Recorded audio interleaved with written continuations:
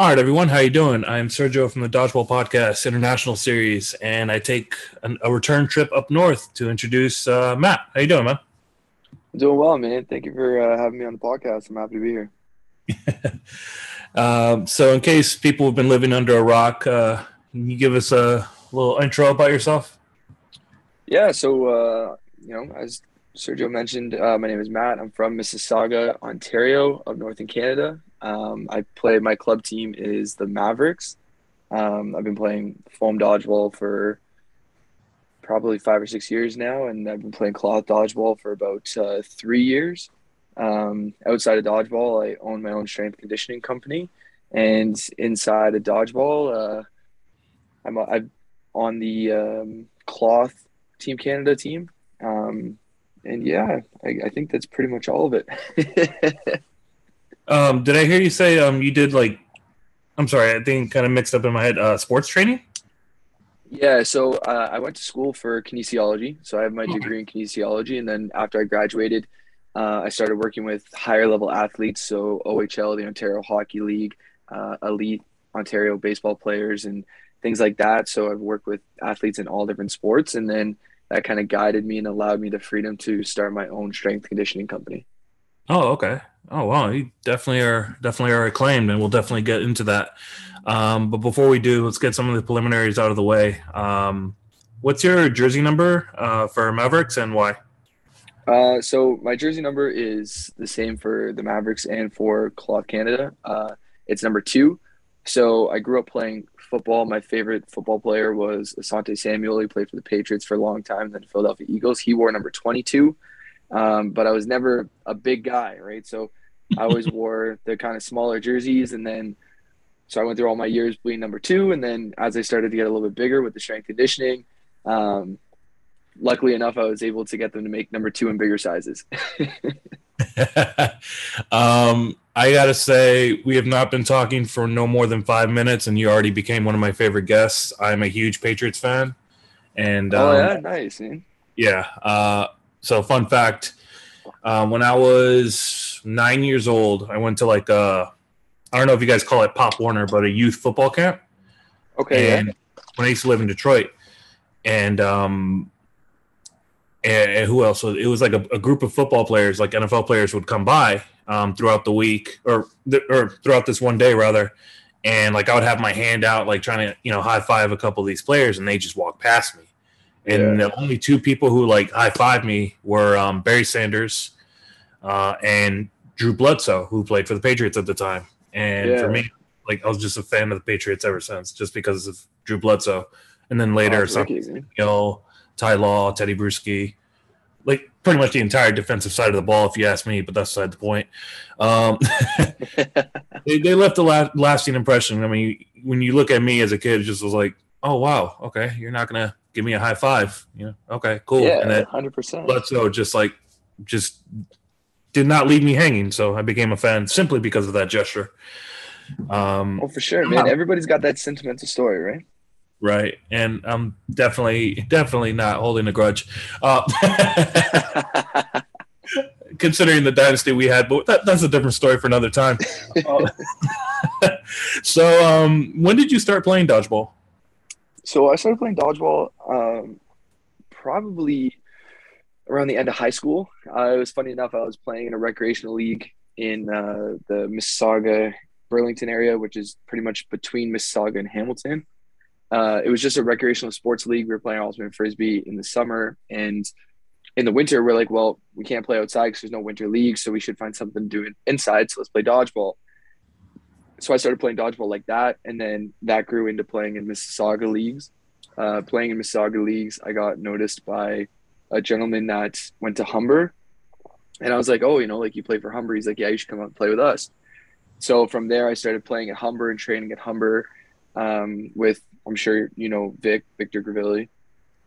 He was our coach, and then from there, I just kind of blossomed from there, right? So that was probably, I don't know, 7 or 8 years of playing dodgeball, and then probably about 3 or 4 years playing dodgeball competitively. No, why such a short competitive stint? Before that time, I just wasn't really introduced to the competitive circuit, so I didn't really know Oh, about anything along the lines of like tournaments and stuff like that, or leagues. There weren't really a lot of leagues in Mississauga, and I had never ventured out beyond Mississauga, being 18, 19 years old, right? And then hmm. after that point, I went out to the University of Windsor first, and then I was really disconnected. I wasn't playing at all for about 2 years, 3 years, and then once I got back, I kind of started getting back into it. Humber, that's the same university that Jason Mergler went to? I actually don't know if Merg went there. So Humber is actually a college. So in Canada, you have the college university Yeah. splits. So Humber is a college. Although I do apologize, I'm not sure if Merg went there. No, the only reason that crossed my mind is because all right, so I'm a bit of a nerd, as I feel like I feel like that's like the tagline of season 5. I'm a bit of a nerd, so I remember watching something with wait, what's his name?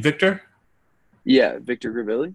Victor Gervili. I don't know if it was like a documentary or like a prelude to a documentary, but you guys play like the big foam balls in Humber, right? So we used to years ago. Now we only play the 7-inch foam. Okay, so yeah, this would have been way back when. And in this documentary kind of tease, I don't know if it was ever released. I want to say I saw Jason Mergler as like the main feature, and he was working out in the gym, practicing throwing. So when you said Humber, I instantly thought of that like documentary tease. So maybe if Oh, people, okay, maybe. yeah, maybe if Well, Canada can post that in the comments or message me if I'm wrong. But I feel like that's what clicked in my head. yeah, I know that the Humber program has been really lucky too to be so connected with a lot of the Team Canada dodgeball players, in the sense that a lot of them will come in and like help out the Humber program. So that may have been something to do with it, but truthfully, I'm not sure. Yeah, like I said, this might have been 6 or 7 years ago, so I could be wrong, but for whatever reason, just made that connection in my head. Um, I heard you said you took a little bit of a break. Is there a reason behind that you took a break from dodgeball? Not really, no. So I was never really overly involved in dodgeball at that point in my life. I was just kind of playing recreationally at that point. So it was one of those things that kind of stay active for this kind of in between period in the winter sort of thing, right? So when I took off and went to Windsor for school, I didn't have a league out there that I was looking to, nor did I actively look for a league out there. Hmm. But I was really getting my bearings and getting used to being in university for the first time and stuff like that, right? It was a pretty big transition period for me. Yeah. So when I got back home after 2 years out there, enrolled at Humber, then I was a little bit more settled. I started playing it again once I got back here, and then everything kind of took off from there. So when you started playing again, what league did you pick up? Resume your playing career in? So I was playing in a Mississauga, a small league in Mississauga called BPM. It's fairly new actually. I would say it's about 4 or 5 years running right now. Hmm. And it was good. It was a good introduction. It was actually my first introduction to playing with 7 inch. Before that, I was playing 8.5. So once you go from, I mean, as I'm sure you know, once you go from throwing 8.5 to 7, it's like, holy smokes, I can throw these things pretty good. 8.5 rubber? No, that was 8.5 foam. Oh, okay. The like elephant skin foam, I believe it is. Like the Uh, big white ones there.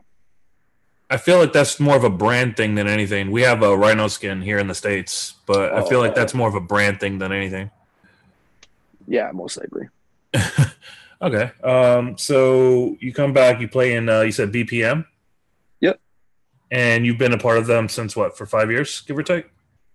Yeah, about 5 years or so. I mean, with COVID, everything kind of got shut down, unfortunately. But it's at a point now where it's slowly starting to get started again with pickup and stuff like that, right?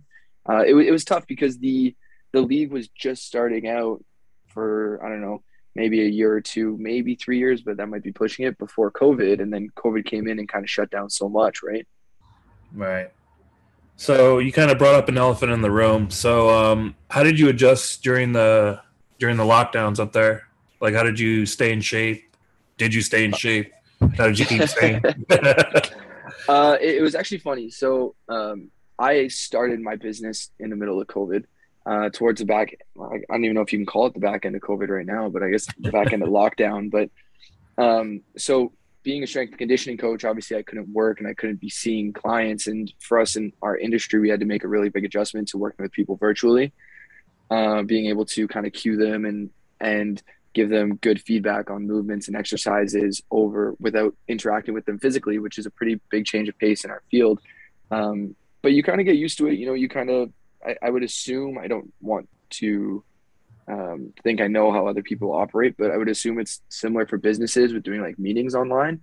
Mm-hmm. But we kind of learned how to do things online. In regards to staying in shape for myself, I had two things. So for one, I had all of my resistance bands and stuff like that set up in my gym that I could use. But also, I was very lucky to know a physio owner that I do business with. And he actually gave me a key to his facility. So he's like, listen, as long as nobody else is in there and we're not breaking any rules or anything like that, you can use this facility when it's appropriate. So I had access to a little bit of equipment there as well. But yeah, for me, it was a lot of like resistance bands and things like that because resistance bands are so good that you can hook them up pretty much anywhere and do full body workouts, right? Like even now, I still train people over Zoom and all they have access to is resistance bands and we can build full programs on them, right?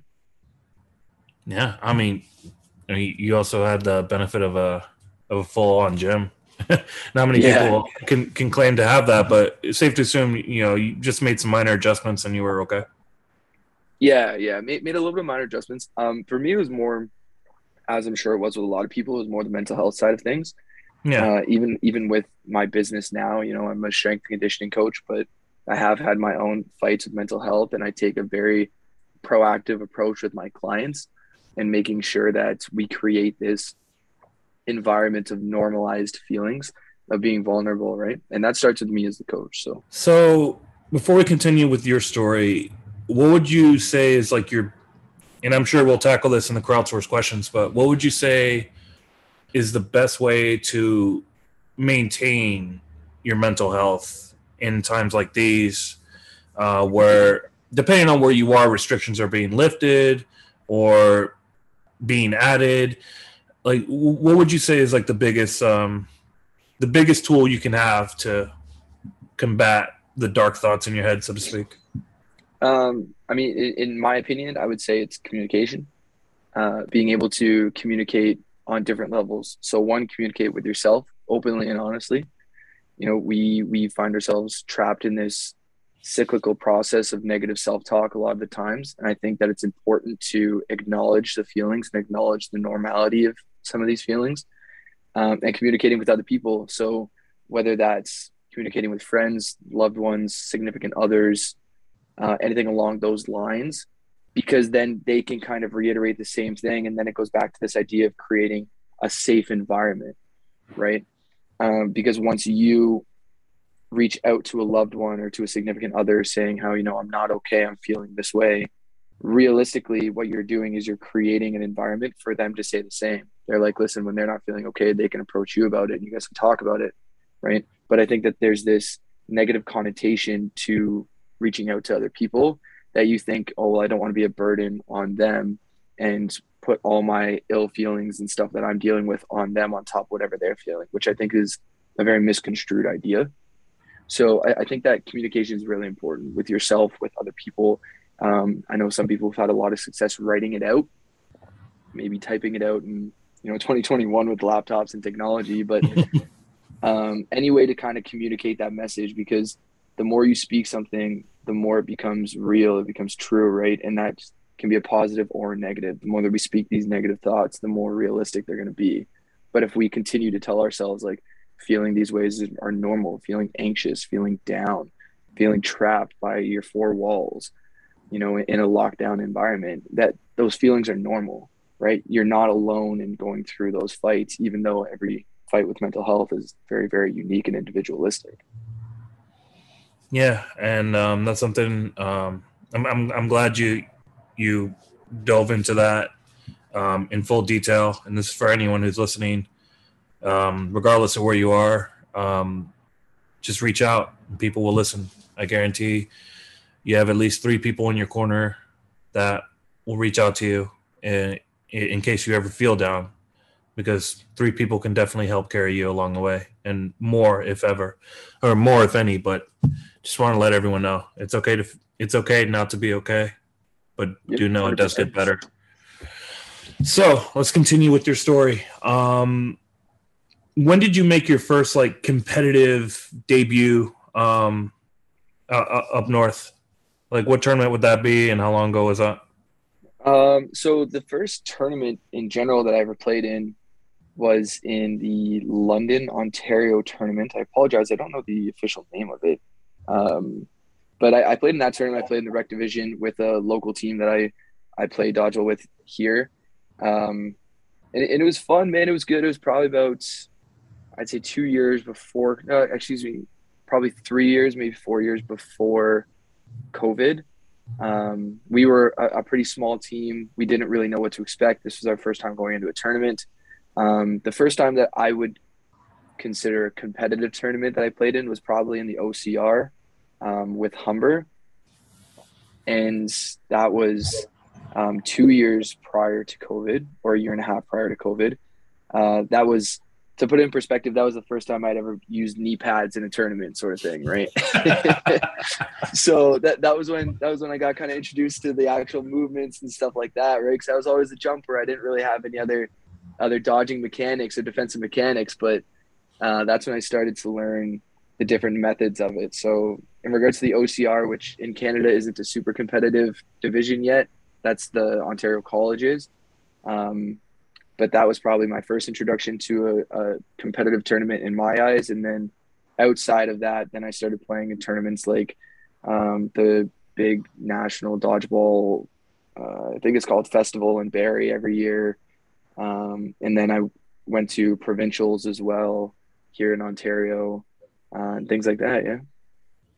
Provincials, that's like trying out for Team Canada, right? So that's part of the process. I don't know Okay. what it's going to look like coming out of COVID, but prior to COVID, how it worked was you had to play in provincials, and then the top 5 teams from that tournament got sent to nationals. Along with those top 5 teams, there were individuals that could be selected as a player as opposed to the full team, and they would be brought into another team, so a 6th team to represent the province, or they could be picked up as individuals to add on to one of the existing 5 teams that made it. Okay. When you said provincials, I'm like, okay, I know there's like a Canada process in there. I knew from previous interviews. So I just wanted to like, I mean, obviously it's going to, I don't know how different it's going to look for you guys going forward, but with Worlds announced in Edmonton next year, I'm sure people are going to be glued to the screen to find out more information for anyone interested in trying out for Team Canada. What would you say is the best way for someone who's going into their first competitive tournament? What's the best way to mentally go about it? Because there is a lot of there's a mental leap, obviously, you take from playing rec to competitive. What would you recommend to players like that to expect? Yeah, so the one thing I would say to expect is first and foremost, it's typically louder. So when you're playing in a recreational environment, you're typically playing in some sort of gym with 2 teams, and then yeah, sure, it's loud when the ball's hit the wall and stuff like that, or like play calling. But when you go to tournaments, you're playing with, I don't know, anywhere from 6 to 24 courts going at once. So the environment is a lot louder. So that's one thing I kind of warn people about, for lack of a better way to put it. But I also tell them, I'm like, you got to kind of get to a point where in strength and conditioning and in sports training, we talk about mental imagery. And it's kind of like the old school saying, visualize the win, right? Except it's in much, much more detail. But I tell people, I'm like, you got to kind of take a deep breath, don't panic, and remember, you're not doing anything that you haven't done before, right? You play dodgeball even in this recreational environment. You're going into this competitive environment, but you're still playing dodgeball. You still know the kind of bases to go off of, right? Sure, you might want a little bit more strategy. Sure, you might want a little bit more play calling and things like that. But in essence, it's almost like if you're playing basketball in the schoolyard, you're still shooting hoops, right? Whether you're doing it competitively or just for fun, you know what I mean? Right. So, I know you mentioned Barry, right? You mentioned Barry, Yep. and I know a lot of people from my side of the border, so to speak, that went up to Barry. But for those who don't know too much about Barry, sell us on the experience. Why should Oh, why should I go to Barry? Why should I check it out? oh, Barry's great, man. Barry's an awesome, awesome tournament. So there's, um, in my experience, and I'm not going to say that I have this super vast experience with tournaments. For example, lo and behold, I've never been to the States yet for a tournament, so that's on my bucket list for sure. But Barry is the best tournament in regards to the size. So, to my knowledge, the last Barry tournament had over 140 teams.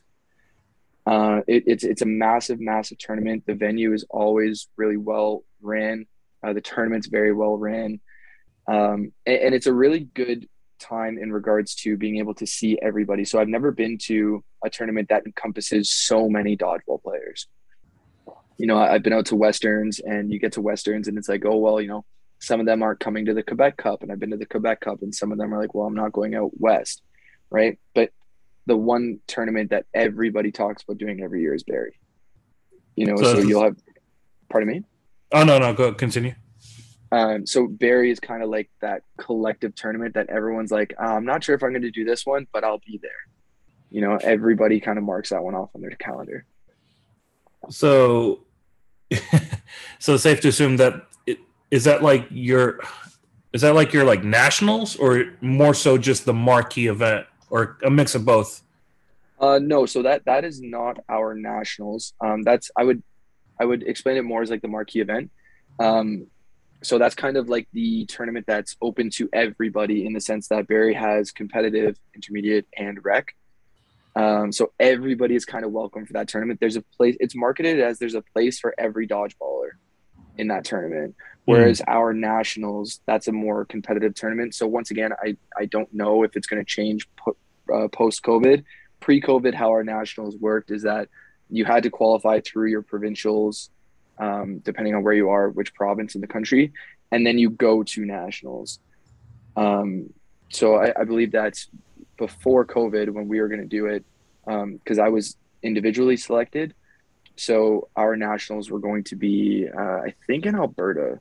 Don't hold me to that. I apologize for the uncertainty, but thinking back 2 years or so, I'm pretty sure it was going to be in Alberta. So every team that would get the invite to nationals would have played in their provincial tournament, either placed in their provincial tournament or won it, and then they get the invitation to go to nationals. So nationals was an invite only tournament. Okay. And any news on if Barry will resume next year that you heard of?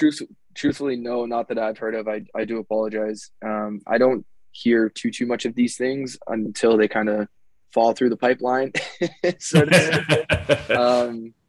But it's kind of good, man, because then I'm here and I kind of like sit in the surprise and I wait anxiously. You know what I mean? So No, I hear you. I wasn't asking as if you had inside knowledge. I was just asking because I would like to check it out. Obviously, I just want an excuse to go up there, but that's beside the point. But yeah, no, yeah, it. I actually had a few friends who went up there and they rave about it like crazy. But yeah, that's definitely a trip I would like to take. That's also on my bucket list. Just like your bucket list includes coming out here, and my bucket list includes going up there. So yeah, we'll definitely, for sure, man. definitely let the good times roll when we can and when we find out. So I know you mentioned ultimate frisbee, but growing up, did you have any sports background? Yeah. So growing up, I started off playing soccer. I played soccer all through my childhood, and then through the school I was going to, I kind of played pretty much every sport other than hockey. Funny enough, and then when I got to high school, I had the choice. So my family never had a whole lot of money. It was myself, my older brother, and then my mom. And I kind of had the choice to either stick with soccer or make the transition to football. So my brother started playing football and really enjoyed it, so I wanted to do the same. So I ended up going to play football. I played football for about 3 years, 3 years in my high school. Got a little bit of notice from one of the universities up here. Ended up getting hurt, was hospitalized for a week, and then that was kind of the end of my football playing days. So, and then after that, I kind of went back to quote unquote beer league soccer sort of thing with some friends and just staying active and enjoying it. Right. Right. What was the injury that left you on the shelf for a week? So I ended up clotting an artery going to one of my kidneys. Ooh. Yeah, so I always played halfback. I was always DB, hence why Asante Samuel was my favorite player. So I picked off the quarterback. I was running it back. The way that he came around and hit me, the ball shifted downwards a little bit as I fell to the ground. I ended up clotting the artery. Found out later that night, was sent to a local hospital and spent the next week there. I mean, as someone who played football growing up, I gotta say that's a 1 in a million hit. Yeah, I mean, I know, man, it sucks. I mean, if you were to tell me, you broke a rib, or maybe broke a tailbone, maybe artery though, like that, genuinely, that's a 1 in a million hit, man. Well, and honestly, I was really lucky because so on the 6th day in the hospital, they said, listen, if this doesn't clear up, we got to go in and fix it. And they pretty much gave me about a 12-hour window to be like, we're going to give you time for the body to kind of heal itself. And thankfully enough, I was lucky that, by the time that they went in to check again, that the clot in the artery ended up pretty much clearing itself. So they didn't have to go in and do surgery, and I was able to go home. So, I mean, it's a little bit of a silver lining, right? No, yeah, for sure. I mean, you definitely had someone watching over you for that one. And I'm definitely happy to hear that. Well, happy to hear that you were able to go home. Not happy to hear that you were in the hospital. Just for the viewers at home, I'm not happy that he was hurt. I was just – I don't want this to turn into, wow, Sergio really is rude to the guests. No, I'm not, people. Yeah. I'm not. I try to provide a good experience. It wouldn't be the only time that I heard that someone was happy that I was hurt. So. Oh, okay. You know what? Whoever. All right. This is for whoever said that to him. If I have to come up there in Canada, just know I'm American and I throw these hands. That's beside the point. And I'm from Detroit, so we don't play. No, you seem like a cool dude, man. I got to say, you seem like a cool dude. So let's talk about your national career. You said you played cloth, right? Yeah. When did you start playing cloth at that level? And what would you say is one of your biggest highlights at that level? Yeah, so I started playing cloth about either 3 or 4 years ago. I apologize for the wonky timelines too, man. COVID throws everything off, man. I'm telling you. Yeah, I'm not gonna hold you too much to it. Yeah, so probably about 3 years ago, I was playing for about a year, maybe a year and a half prior to the start of COVID. And how that came about was kind of funny. So I had one of my good friends was like, hey, man, I'm going out to Hamilton to play in this charity tournament. Do you want to come? And I'm like, yeah, sure. Why not? Right. So I went into this tournament and then played in the tournament, had a lot of good fun. And I was actually approached by some of the people on the Cloth Canada committee that kind of organized the team and created the team. And they're like, listen, we'd love to have you come out to a team tryout. Like, you got to try out. And I was like, all right, sure, why not? So things ended up going well at the tryouts. I ended up making the team, and my big moment, I guess you would say, or my favorite moment so far playing with Cloth Canada, would definitely be when we faced the Americans in the America's Cup. So I don't know if you saw that video. That was the one where the highlights went absolutely viral, and it came. Yeah, it was on ESPN, I believe. Yeah, so it was on ESPN, and I don't know. I don't think the entire thing got all the views, but the 6 or 7 minute clip of the comeback that you guys made got a lot of reviews, or a lot of views online, and it was funny because that was kind of like my 15 seconds of fame, but it was also my 15 seconds of shame because it came down to me versus 2 Americans in overtime, and I ended up losing it. Wait, that was you?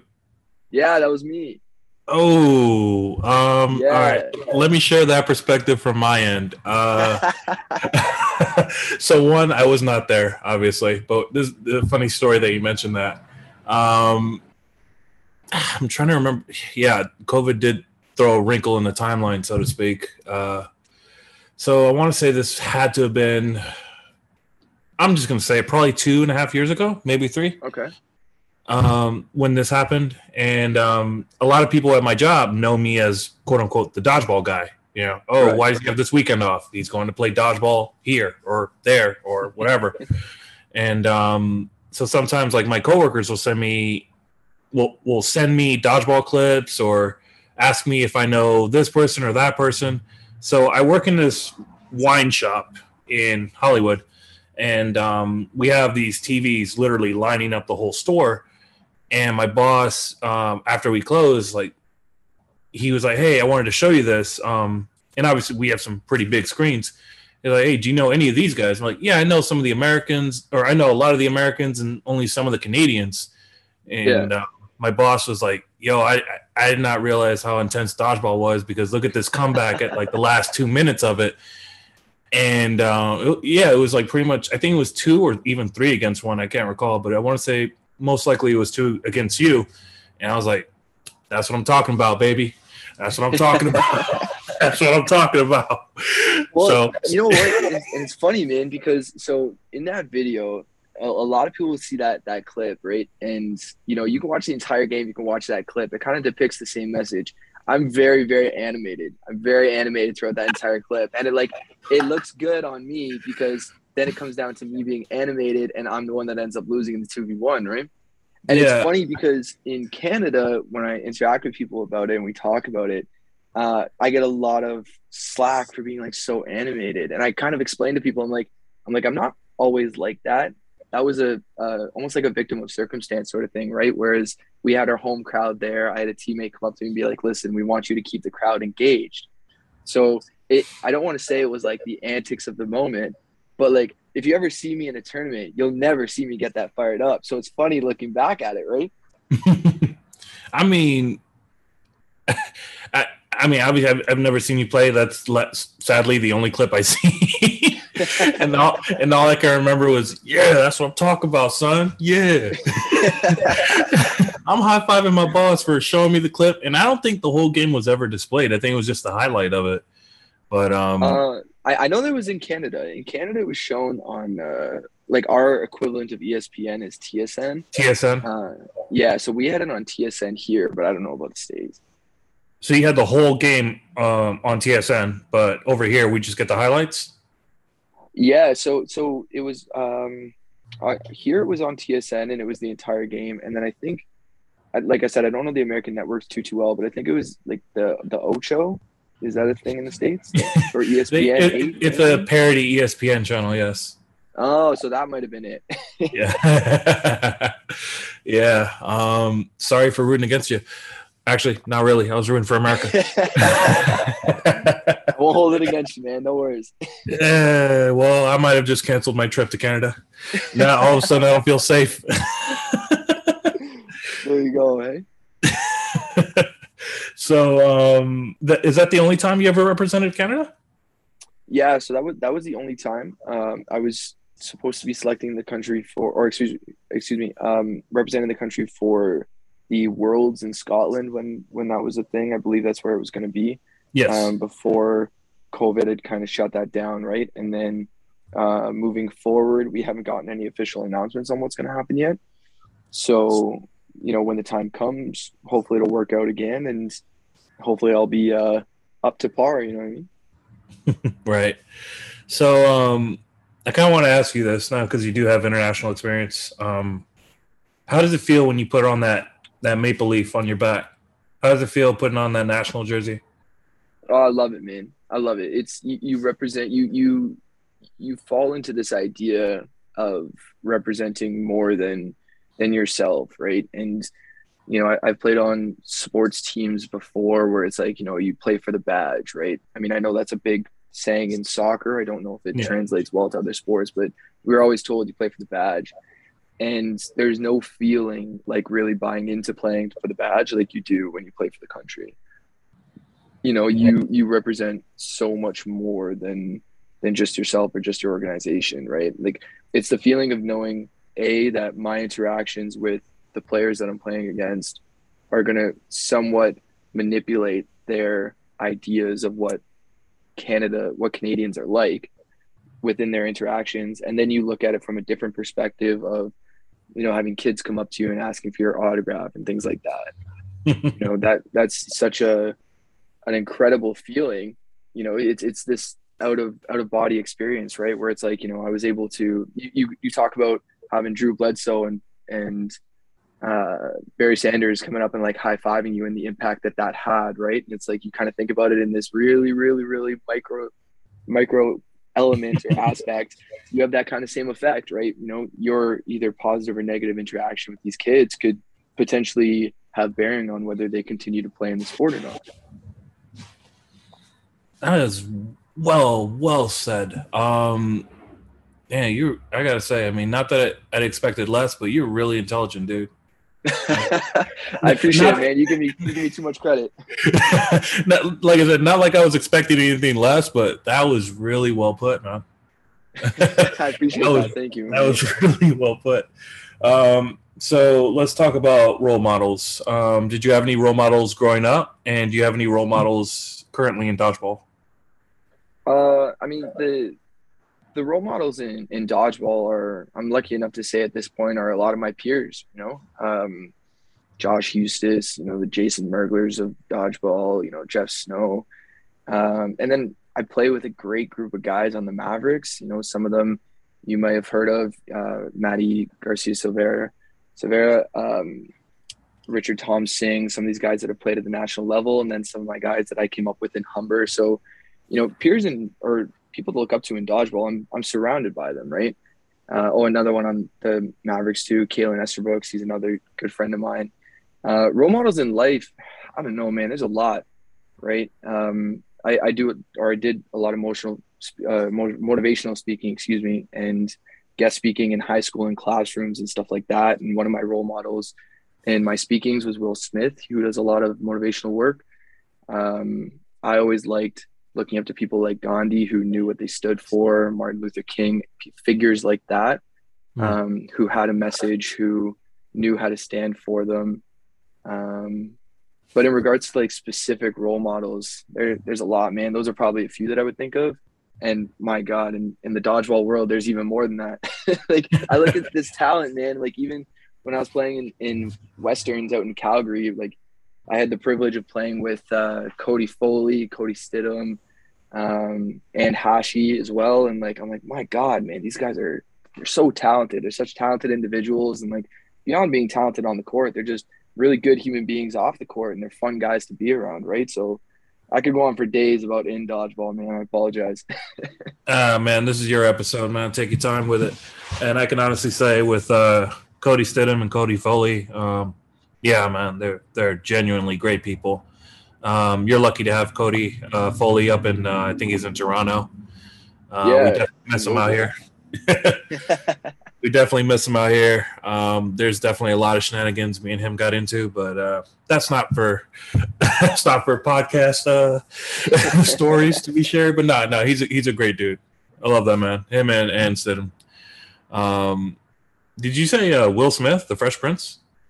Yeah. So it was funny, actually. Just quickly on Will Smith. So a story that a lot of people don't know is, and I tell this to all the students that I talk to, because I speak to a lot of students, and even now, I'm graduated now, but I still go back and do guest speaking segments for Humber.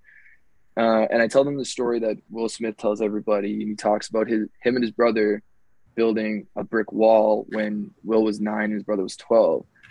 And their father owned this, little store down in Philadelphia, and he tore down the exterior wall, and he looked at Will and his brother and he said, "Build the wall." Right? He's like, "I expect you guys to build this wall."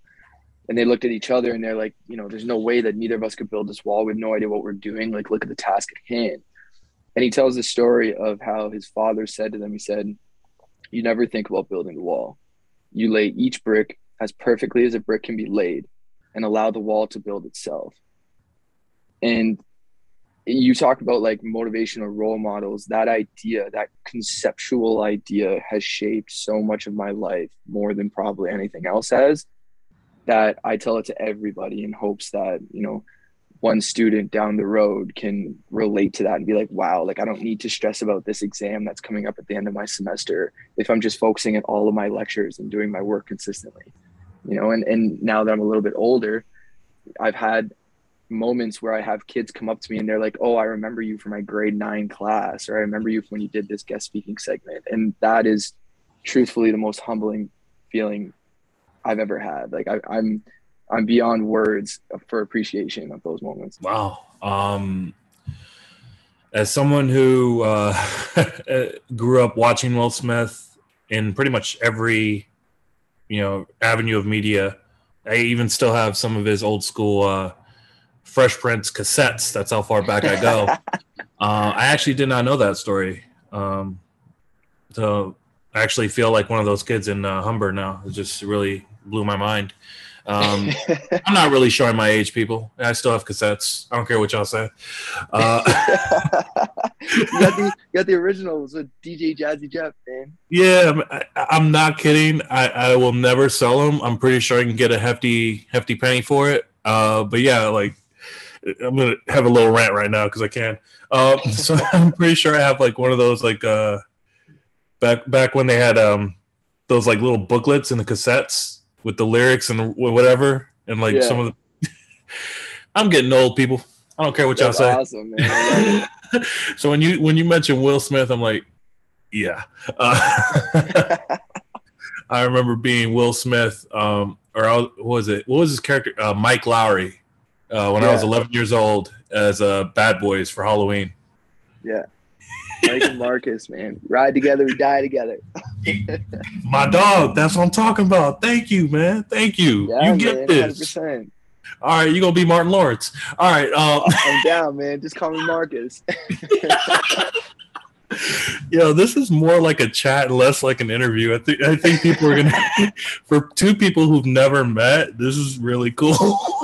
I love it, man. I love it. I'm digging it. It's fun, man. I'm digging it, man. Okay, so prior to, let's say, competitive tournament, prior to nationals, prior to representing Team Canada, do you have any like pregame ritual? Any like set routine you have to do before you step on the court? I mean, I wouldn't say anything too particular. The one thing that I don't know if I'm known for, the one thing that I always do is I never like to wear my jersey before going on court. So I'll always wear like some sort of different warm-up shirt. Oftentimes it's a hoodie or something like that. And then if I have a jersey, like our Mavericks jersey or the Team Canada jersey, it goes on right before the start of the first game. That's probably like the only kind of pregame routine that I have. Why? I have no idea. I mean, you could also say like I'm always listening to music before games and in between games, stuff like that. And then with the nature of what I do for a living, my warm-ups are like 25 minutes long. I mean, that's understandable. I kind of do something similar where I'll come in with a hoodie on, but my jersey underneath. And like right before the whistle goes, I'll take off my hoodie. Okay, yeah. So I do something kind of similar in that sense. Yeah, it's funny, man. Like, because the first time I can recall doing that was in like my grade 6 elementary school basketball team. Because I remember watching like all the NBA guys warming up in different shirts, and I'm like, cool, I want to be like them too. Yeah. That probably subconsciously that's what did it for you. I don't know if you had any like tearaway jerseys and like pants or whatever, but that's where you picked it up. Oh man, I wasn't that cool. You're giving me way too much credit now. No. What? I mean, I'm just dissecting the psychology of your habit. That's where you picked it up. Now, whether you do it or not, the tearaways, yeah, like whether you do it or not, that's on you. But I'm just saying that's where you figured it out. Yeah, that makes sense, man. That makes sense. Do you listen to any pregame music? Yeah, I'm kind of like an old school hip hop kind of guy. In general, I listen to honestly everything, but pre-game, that's typically what I'm listening to. Anything from like, I don't know, Dr. Dre and NWA and people like that, Ice Cube and older artists like that. And then you have kind of like the transition, what I call like quote unquote the transitional period, like the early 2000s. You have like a DMX and 50 Cent, things like that. And then like a little bit of the newer artists of like the J. Cole's and the Kendrick Lamar's and Big Sean's, stuff like that, right? Oh man, I might actually have to say this. You might be the Canadian version of me. That's a compliment to me, man. I appreciate it. And then now you're giving me too much credit. It's funny you mentioned DMX. I actually have a funny story I'll share with you once we stop recording. Maybe I'll share it online in a future episode, but I definitely think you'll like this DMX story I got for you. So let's get into some of these crowdsourced questions, or what I like to call Sydney asking everything. I love Sydney. So first comment from Sydney Somerville, and more so a comment than a question. This is the interview we've been waiting for. Me. All I needed was a yes, and your boy made it happen. So obviously she was really excited to have you on. But her first question is, well, she has a series of questions. So the first one, what's one of the biggest milestones in your weight loss journey? Well, first and foremost, I appreciate the kind comments for sure about wanting me to be on the podcast. That's definitely appreciated. The milestone probably in my weight loss journey, I would say, is probably when I did my first photo shoot. So when I did my first photo shoot, it was kind of the recognition that I didn't know that I wanted. Like I was, when I was younger, man, I was this really, really big, chunky looking kid, man. I think I was more round than I was tall, and I kind of grew out of it a little bit. And then I went through like that, those first couple of years in university, man, you kind of fall out of good habits, right? And then, I went through a pretty dark period in my life, and with the lack of sleep, when I couldn't sleep those nights, I had a 24-hour gym, and that kind of turned it around, right? And and then lo and behold, a couple months later, I'm kind of getting recognition, being like, hey, do you want to do this shoot? And I was like, cool, man. Now I got my own clothing line, so I'm like, okay, well, now I do my own photo shoots. Wait a minute, what was this photo shoot for? So I had a local artist that wanted to kind of expand his portfolio as a photographer. So he wanted to get more into fitness shooting. And he's like, hey, man, I'm looking for a model for this shoot. Would you be interested? And I was like, sure, man. Yeah, I'd love to. I mean, that's major recognition there for a fitness shoot. Yeah, I think he was pretty misguided, man. I'm not sure I was the best candidate, but hey, I'll take the recognition. Is that why you avoided hockey? No, so it was actually kind of funny.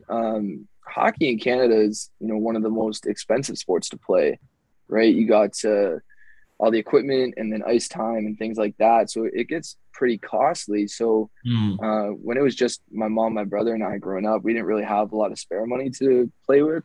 Right. And like, things like soccer was so easy to be in because, all you need is a pair of boots for every couple of years and pay the fees for the league, which up here is like, I don't know, like $180 or so for the season. And you're kind of good to go, right? And then even then you can just get a soccer ball and kick it around outside. So it's pretty accessible. But no, my decision to never kind of get into hockey was more financially driven as a kid. And then just the interest was never really there, which is kind of funny because now my primary athletes that I train are hockey players. Do you like watching hockey at least, or are you just not interested at all?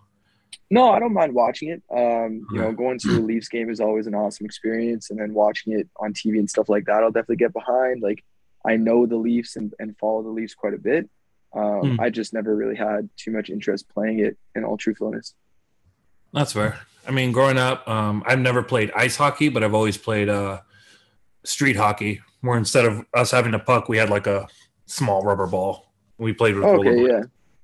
I mean, I know how to skate on the ice, but playing on the ice, yeah, you're not going to catch me anywhere near that. I mean, I could deliver a good hit. I could do that. I could pass really well, but I don't know if I could do that with a puck. Different mechanics, I'm sure. So her next question, and she had several for you. What moment do you remember more vividly than the rest? This seems kind of like an open-ended question. Do you know what she means by that?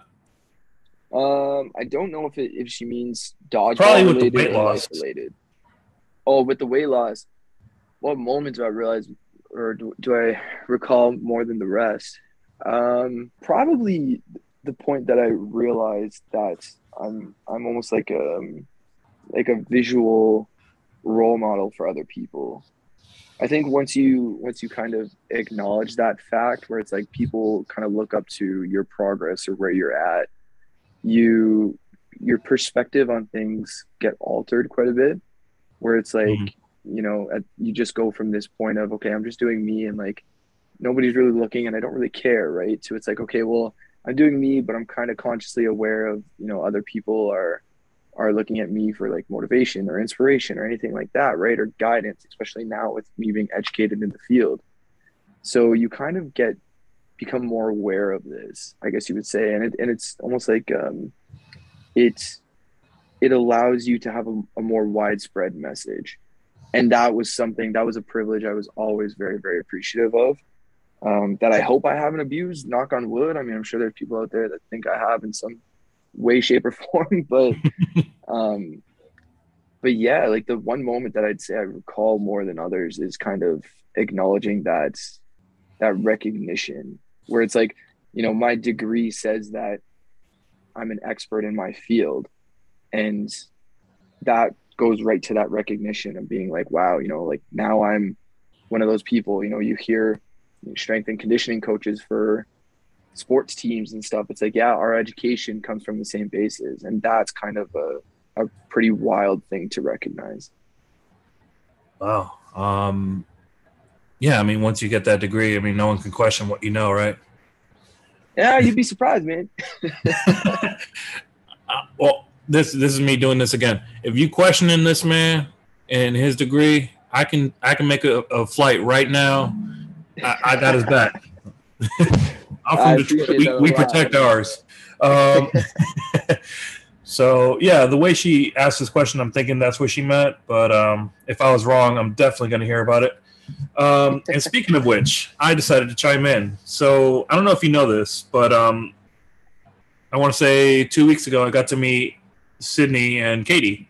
Yeah, So down I want to Dallas. ask you, yeah, I wanted to ask you, what was your favorite moments with each of them, Oh my gosh. whether Favorite together or moment. individually? Favorite moment with both of them individually is a lot, man. Every time I see Katie, I'm very appreciative. Katie and I have done a lot with the youth program. I know that she mentioned it in her interview with you. Yep.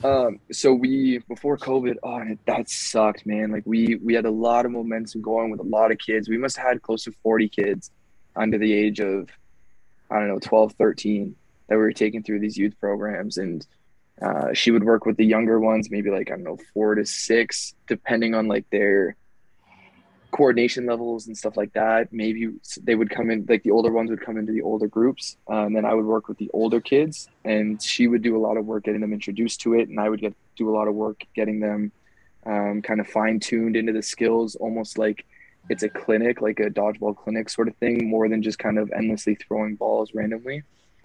But yeah, I mean, I would say like for Katie, it's um, definitely our youth program that we did. For the both of them together, I'd say the three of us had played in one tournament together.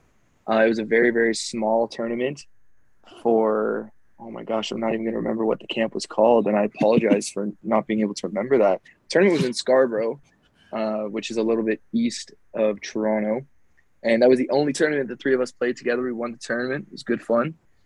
My favorite moment with Sid is I had the experience of playing with Sydney a couple of different times in different local tournaments in Hamilton, and just being able to kind of see her growth as an individual, both on and off the court. Right, that's something that I'm appreciative of, and I'm very thankful to be able to call both of them good friends of mine and continue to see both of their growths as humans and as dodgeball players.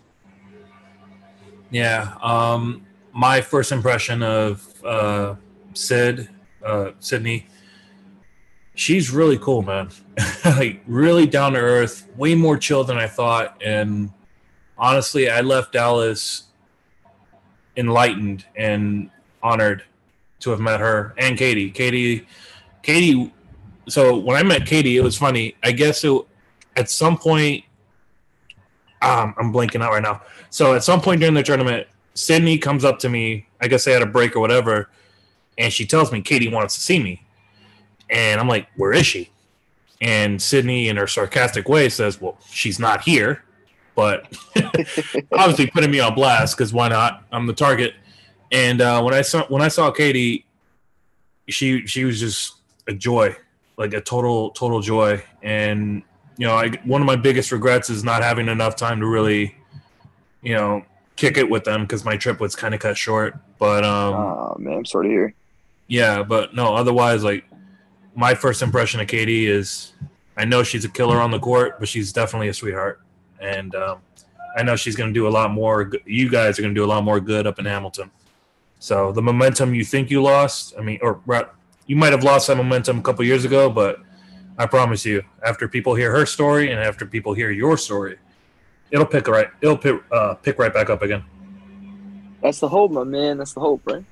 Well, that's the hope, and I'm willing to wager on it. So the final part of the question, I'm pretty sure you answered it. How awesome are they? Oh, they're fantastic, man. On and off the court, they're just good people. It's interesting because their portfolios, especially on the court, are so drastically different. Where Sid is more of a kind of loud person on the court, and Katie is kind of more quiet on the court. But in off the court, they're both great people, man. They've both lived very unique lives that, like all of us, they kind of, our experiences shape the person within, right? Yeah. And they're very unique in both of their own ways. But it's good, man. They're both great people. They're really good time to be around. And like I said, I'm very appreciative for both of them.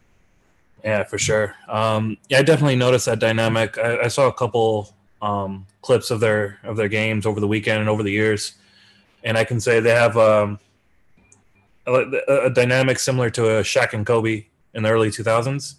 Yeah, where, we're dominant together, and even though they're dominant separately, they're dominant together, like capital DOMINATE, dominant together. And they're kind of like Shaq and Kobe, or Paul Walker and Vin Diesel, or The Rock and whoever his tag team partner is. I don't know. Just they're a solid package deal to have, and I look forward to seeing them again for sure. Yeah, definitely. And with that segue, I interviewed her about 5 months ago, Katie Morrison, cloth versus foam. So I'm guessing she's asking either. This is also kind of open ended. So I guess she's asking, which would you rather prefer?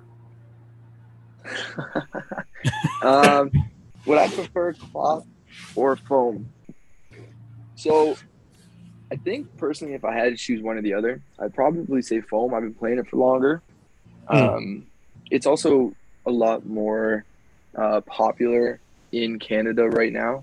So my exposure to foam is a lot greater than it is cloth. But they're different games, man. They're really different games. And like the way that I kind of explain it to people is similar to the comparison that you made before, right? Where it's like comparing ball hockey to ice hockey, you know what I mean? Like the strategy is different. The rule set is different, right? The pace of play is even different. So they're definitely different games. I've got years more experience in foam than I do cloth.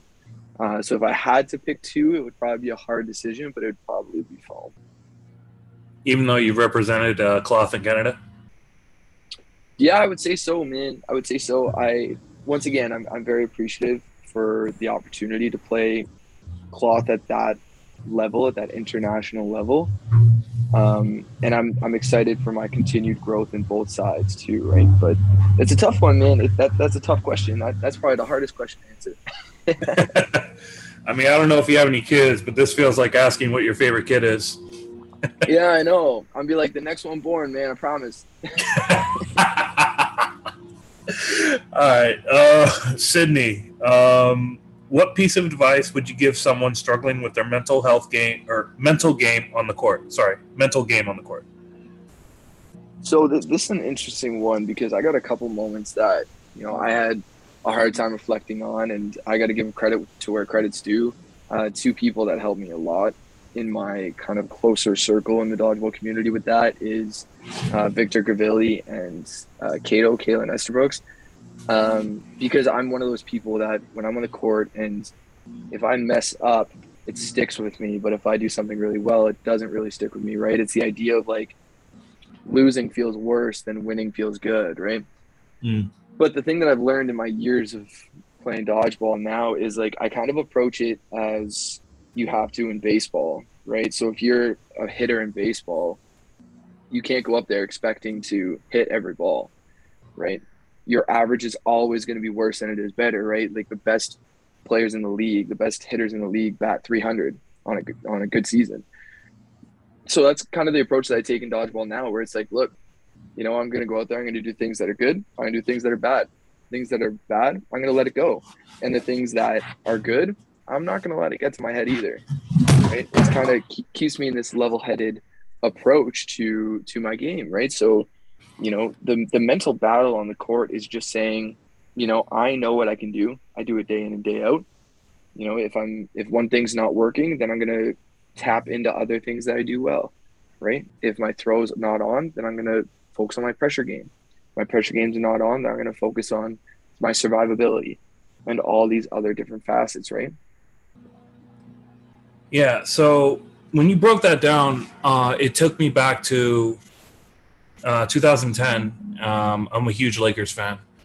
And growing up, literally followed his career, his entire career, and sadly up until his passing.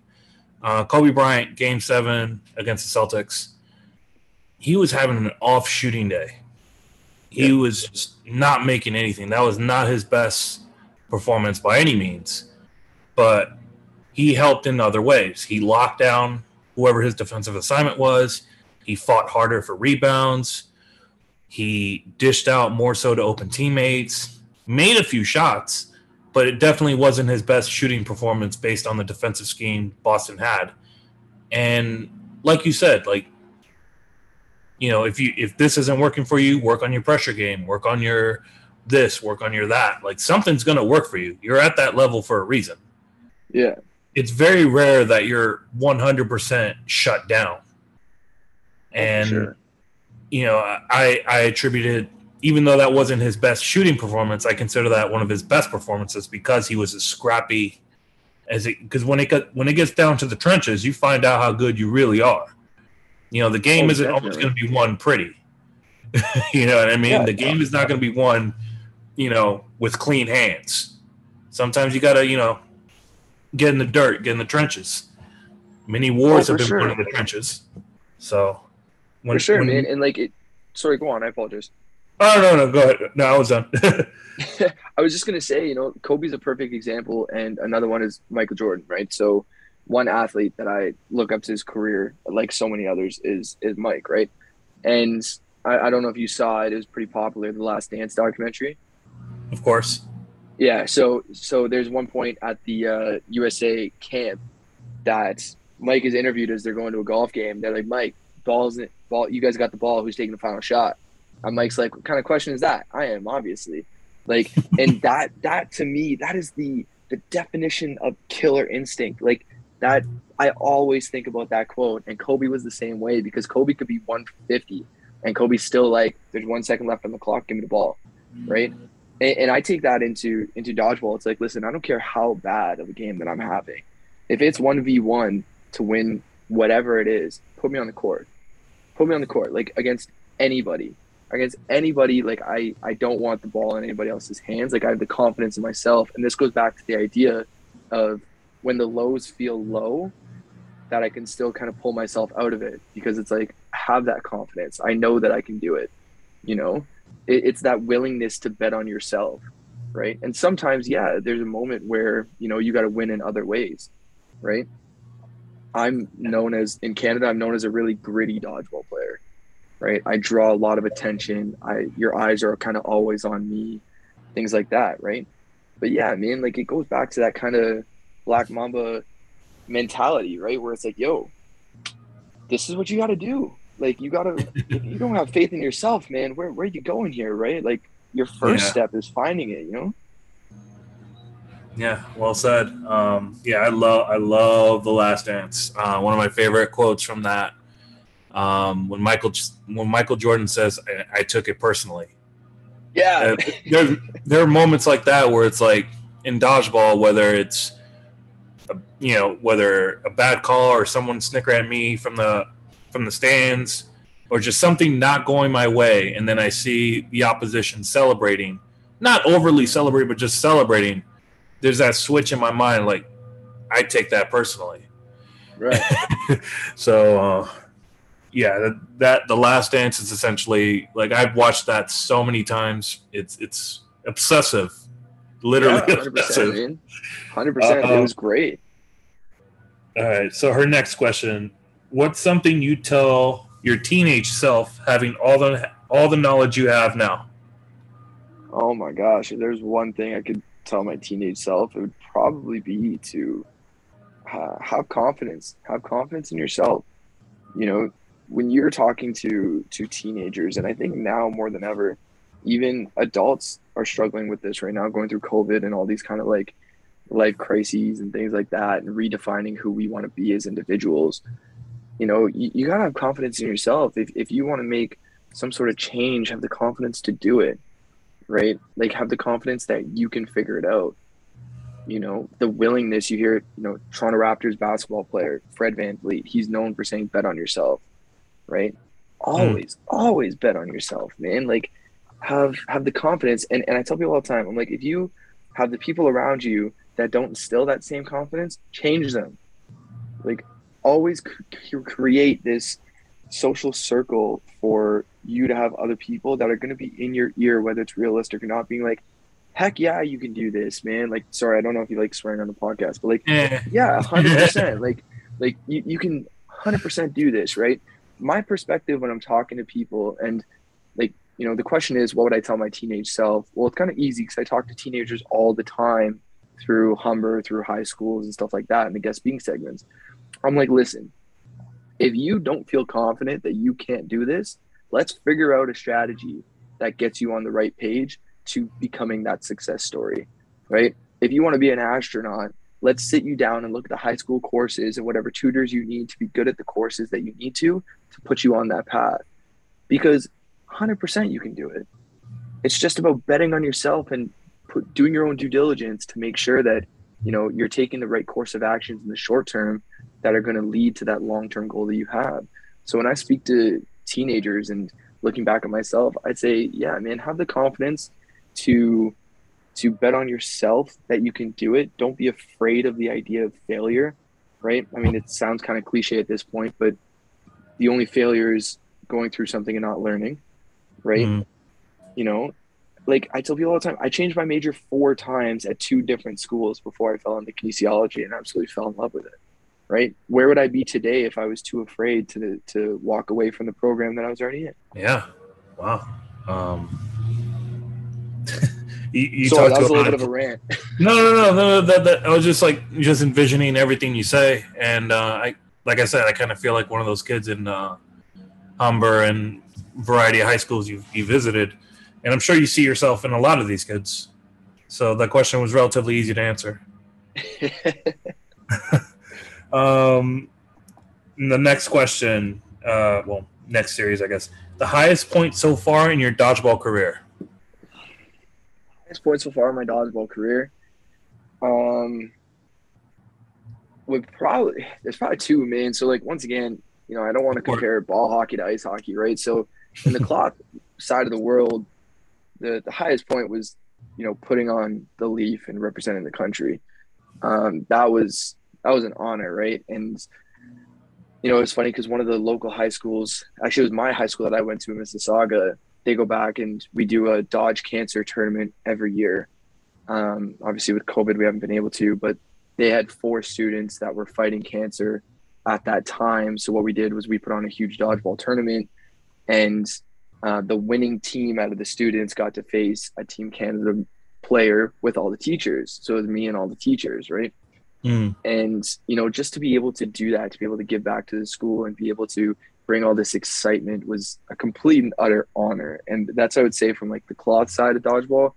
The foam side of dodgeball was probably either getting the individual selection to nationals or to probably becoming a Maverick for the first time, or I guess officially.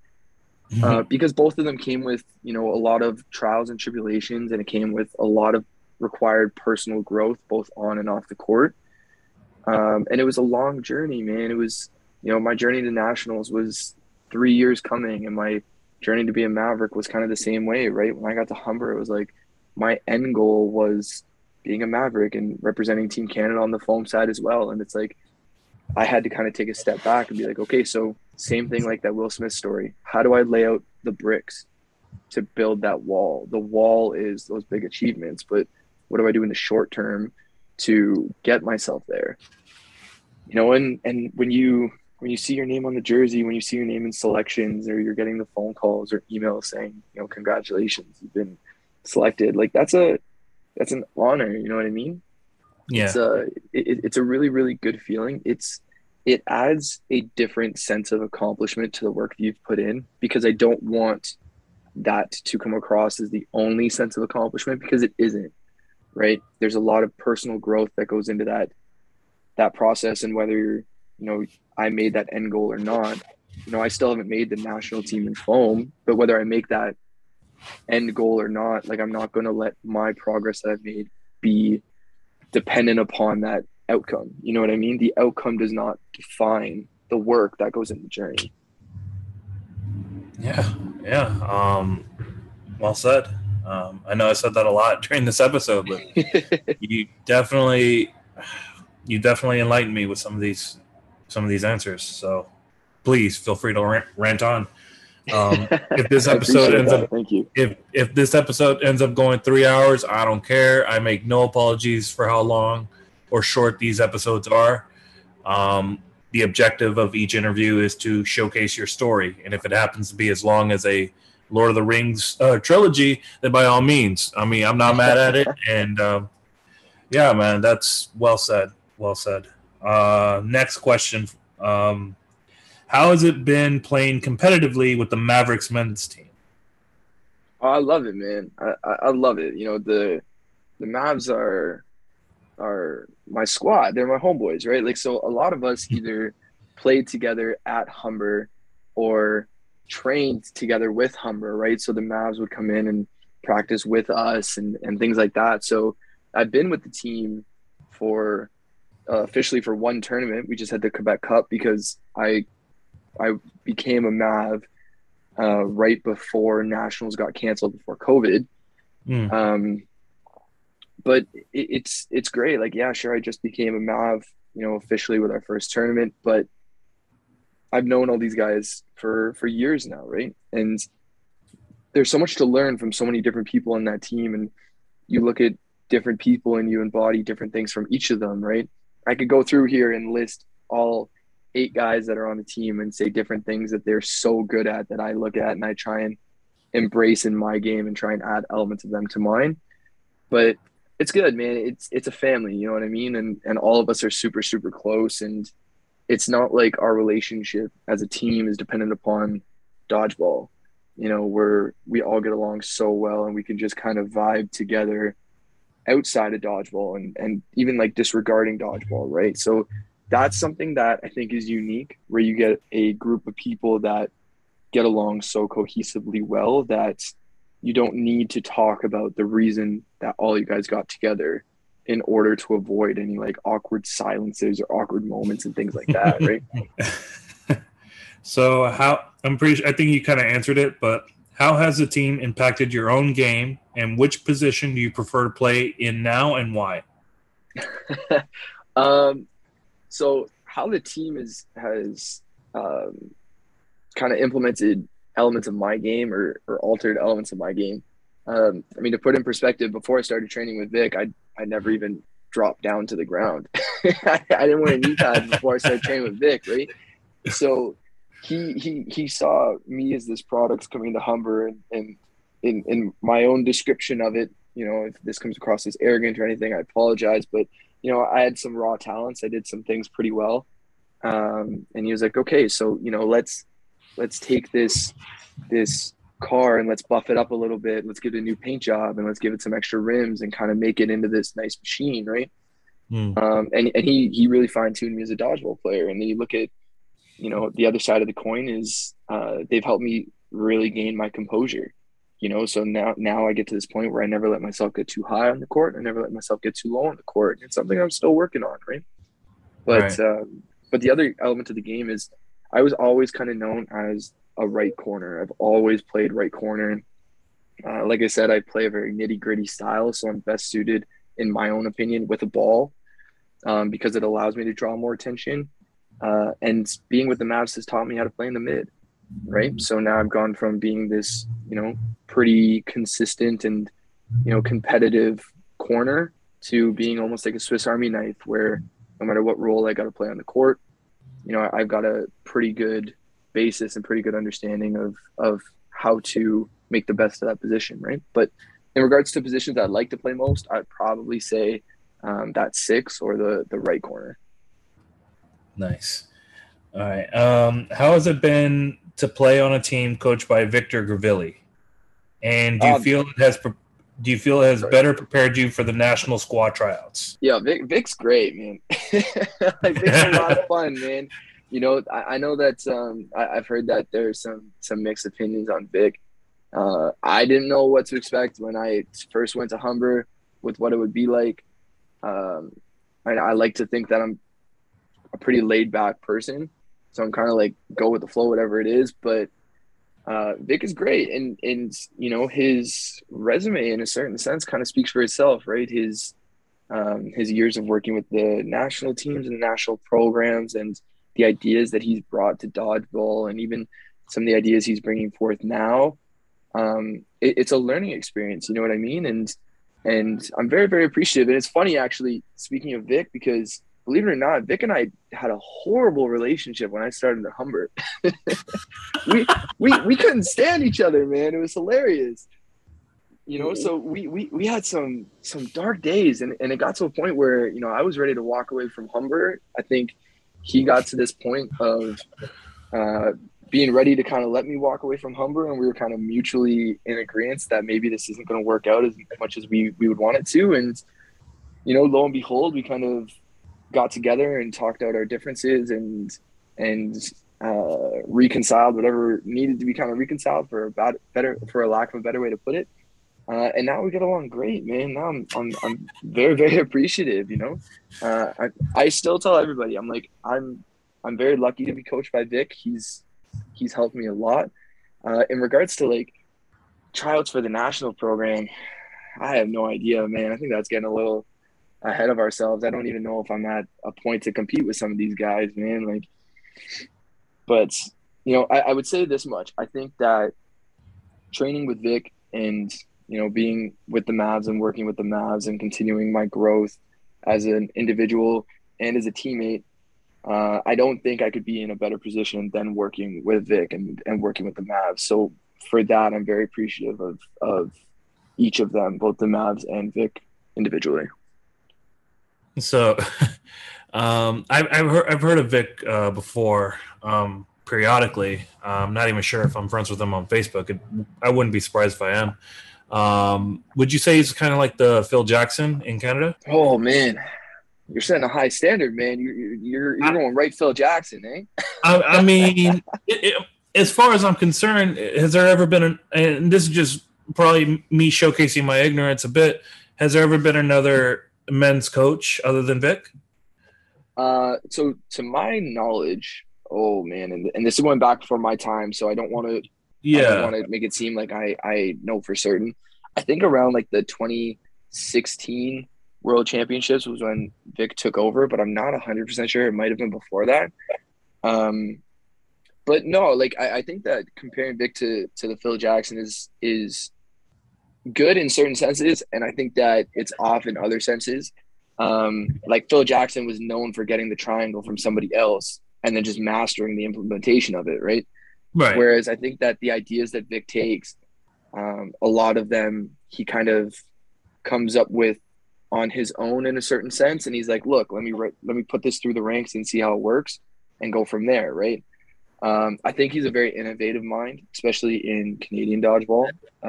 In my experience with working with other individuals in the sport in the country, I would say that he is the best innovative mind in the sport in regards to tactics, in regards to playmaking.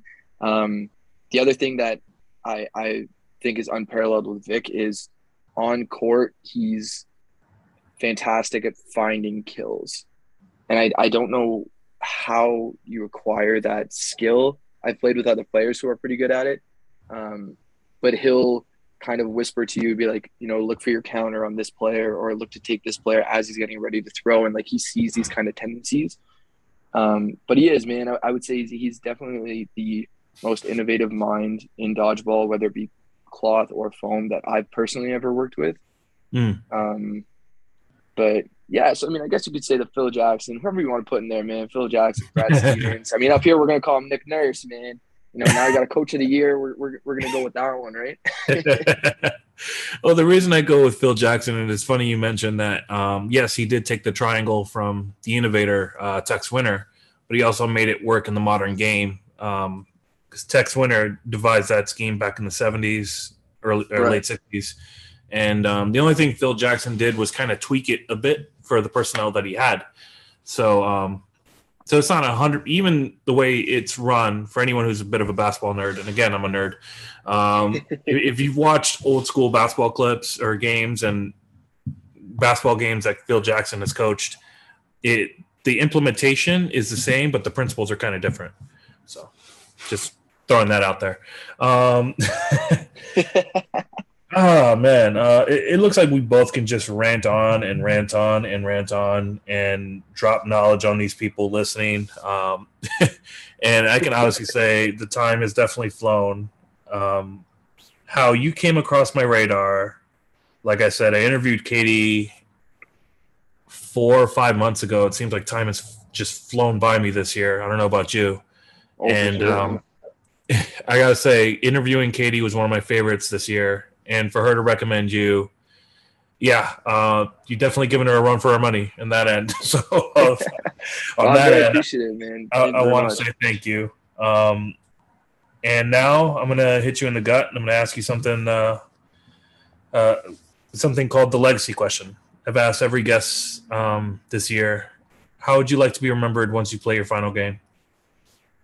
I mean, once I play my final game, man, I want to be remembered as a good person. Forget being on the court. Like I don't really care about if I'm remembered as this amazing dodgeball player, or he was so good at this, he was so good at that.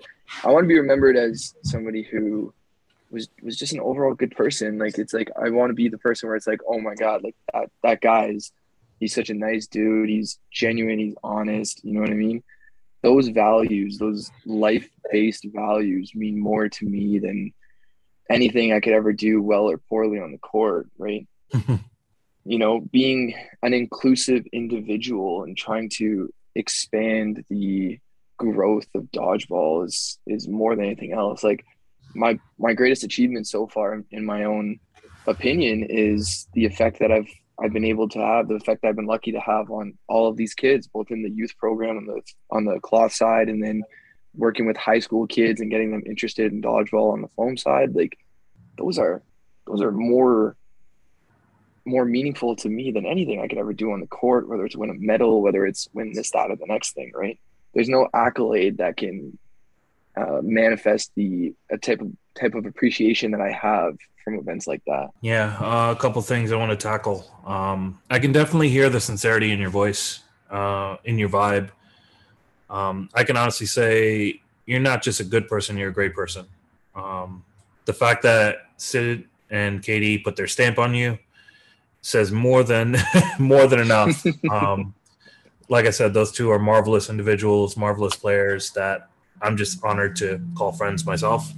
But you're privileged to live pretty much in their backyard. So do with that what you will. I think your impact, especially with kids, it's without question. I mean, you're a very inspirational person, very well educated person, and someone who has genuine life experiences. Like, you literally pulled yourself from having nothing to, I don't want to say you're rich, but I don't know. I don't know if you are.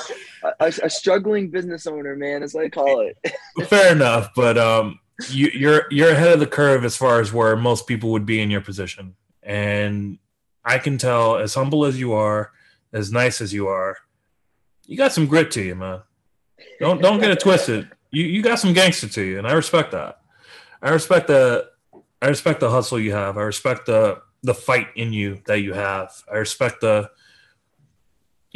you mentioned Will Smith's speech about brick by brick, and you pretty much illustrated that through your story, through your message, throughout this whole episode, even before we even got to that particular story. You pretty much laid the foundation for your legacy, brick by brick, with no expectation of what your impact would be, but do know that once that wall is built, if it hasn't been already, hopefully it's not your final game.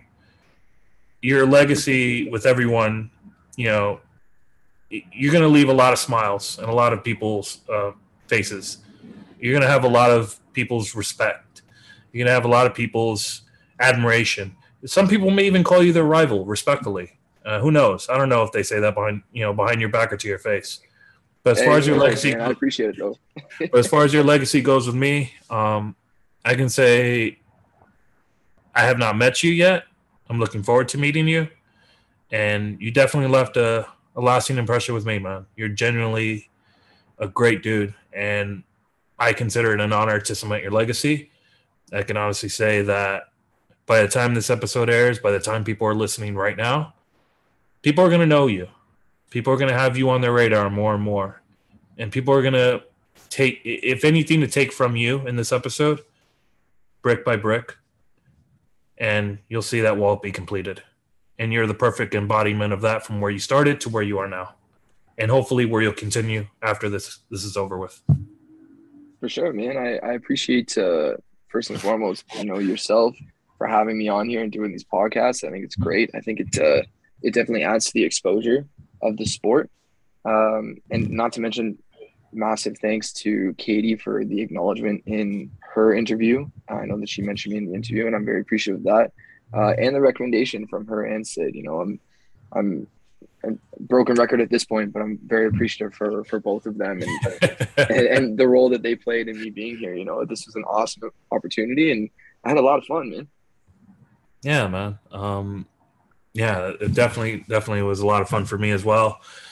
Like I said, I think I've met my Canadian version of myself. I sound way more polite than I do. That's a compliment in my eyes, man. That's one thing I want to ask. How is it that any Canadian I speak to, you guys sound super polite without even trying? I don't know, man. Maybe it's a misconstrued acknowledgement of how we act. I have no idea. Like anybody else, man. We come with our scars and our bad days, But I mean, that's fair. But it's like, regardless, I could tell someone's Canadian not so much by the accent, but just how polite they sound, which is weird to say. Like, you guys all sound super polite, super grateful. And I'm like, what's in the water up there? What do you guys do? What's going on? Give me the secrets to life.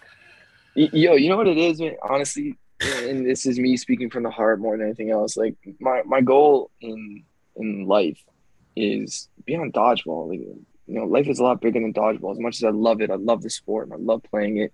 But in life in general, you have the innate ability to either tell yourself that you're going to try and leave a positive feeling with the people that you interact with or not.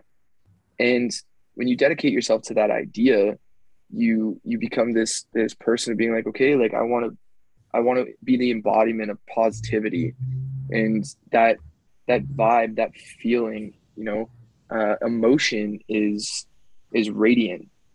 It goes from one person to the other. So when you walk into a room with a lot of positivity, or you meet somebody who's a very positive person, then it almost creates positivity within yourself, and then beyond that, you get to this point of self-recognition where you kind of understand how when somebody kind of acts in ill will towards you, more often than not, it's either justified or it's a manifestation of feelings that they have unresolved towards themselves. So, at least for me, and I don't like to speak for anybody else, and I apologize if it comes across as me speaking for anybody else, but for me, it's like when somebody has an outburst towards me or something like that, it's like, listen, man, like if you feel comfortable enough or if you feel suited to kind of let out your ill-willed feelings that you were holding in inside at me, then I'm okay with that. Why would I not be okay with that, man? Somebody's kind of releasing their inner demons and inner frustrations. That's cool. It's not going to affect how I am, man. Like, I'm sorry you feel that way, but I hope you're feeling better. You a better man than me, because if someone lashed out on me, man, I'll let the South Side Detroit come out if that happens. But like I said, you a better man than me. I said, I went through my days of being angry and being a hothead, man, and like trying to start fights on and off the court and getting so. Now I just can't do it. It's not worth in my opinion. Once again, all of this is only my opinion, but like I can't allow myself to be worked up like that, right? Like I've been lucky enough to escape a couple of close calls in my life that really would have been life altering. And when you go through situations like that, you kind of just get this different perspective than maybe the average individual, and you're able to kind of see that some things just aren't worth it. And when it comes to life as a whole and interactions with people, dude, I'm so happy. Like I'm very, very lucky to be able to say that I'm a happy individual. I'm in a great spot in my life.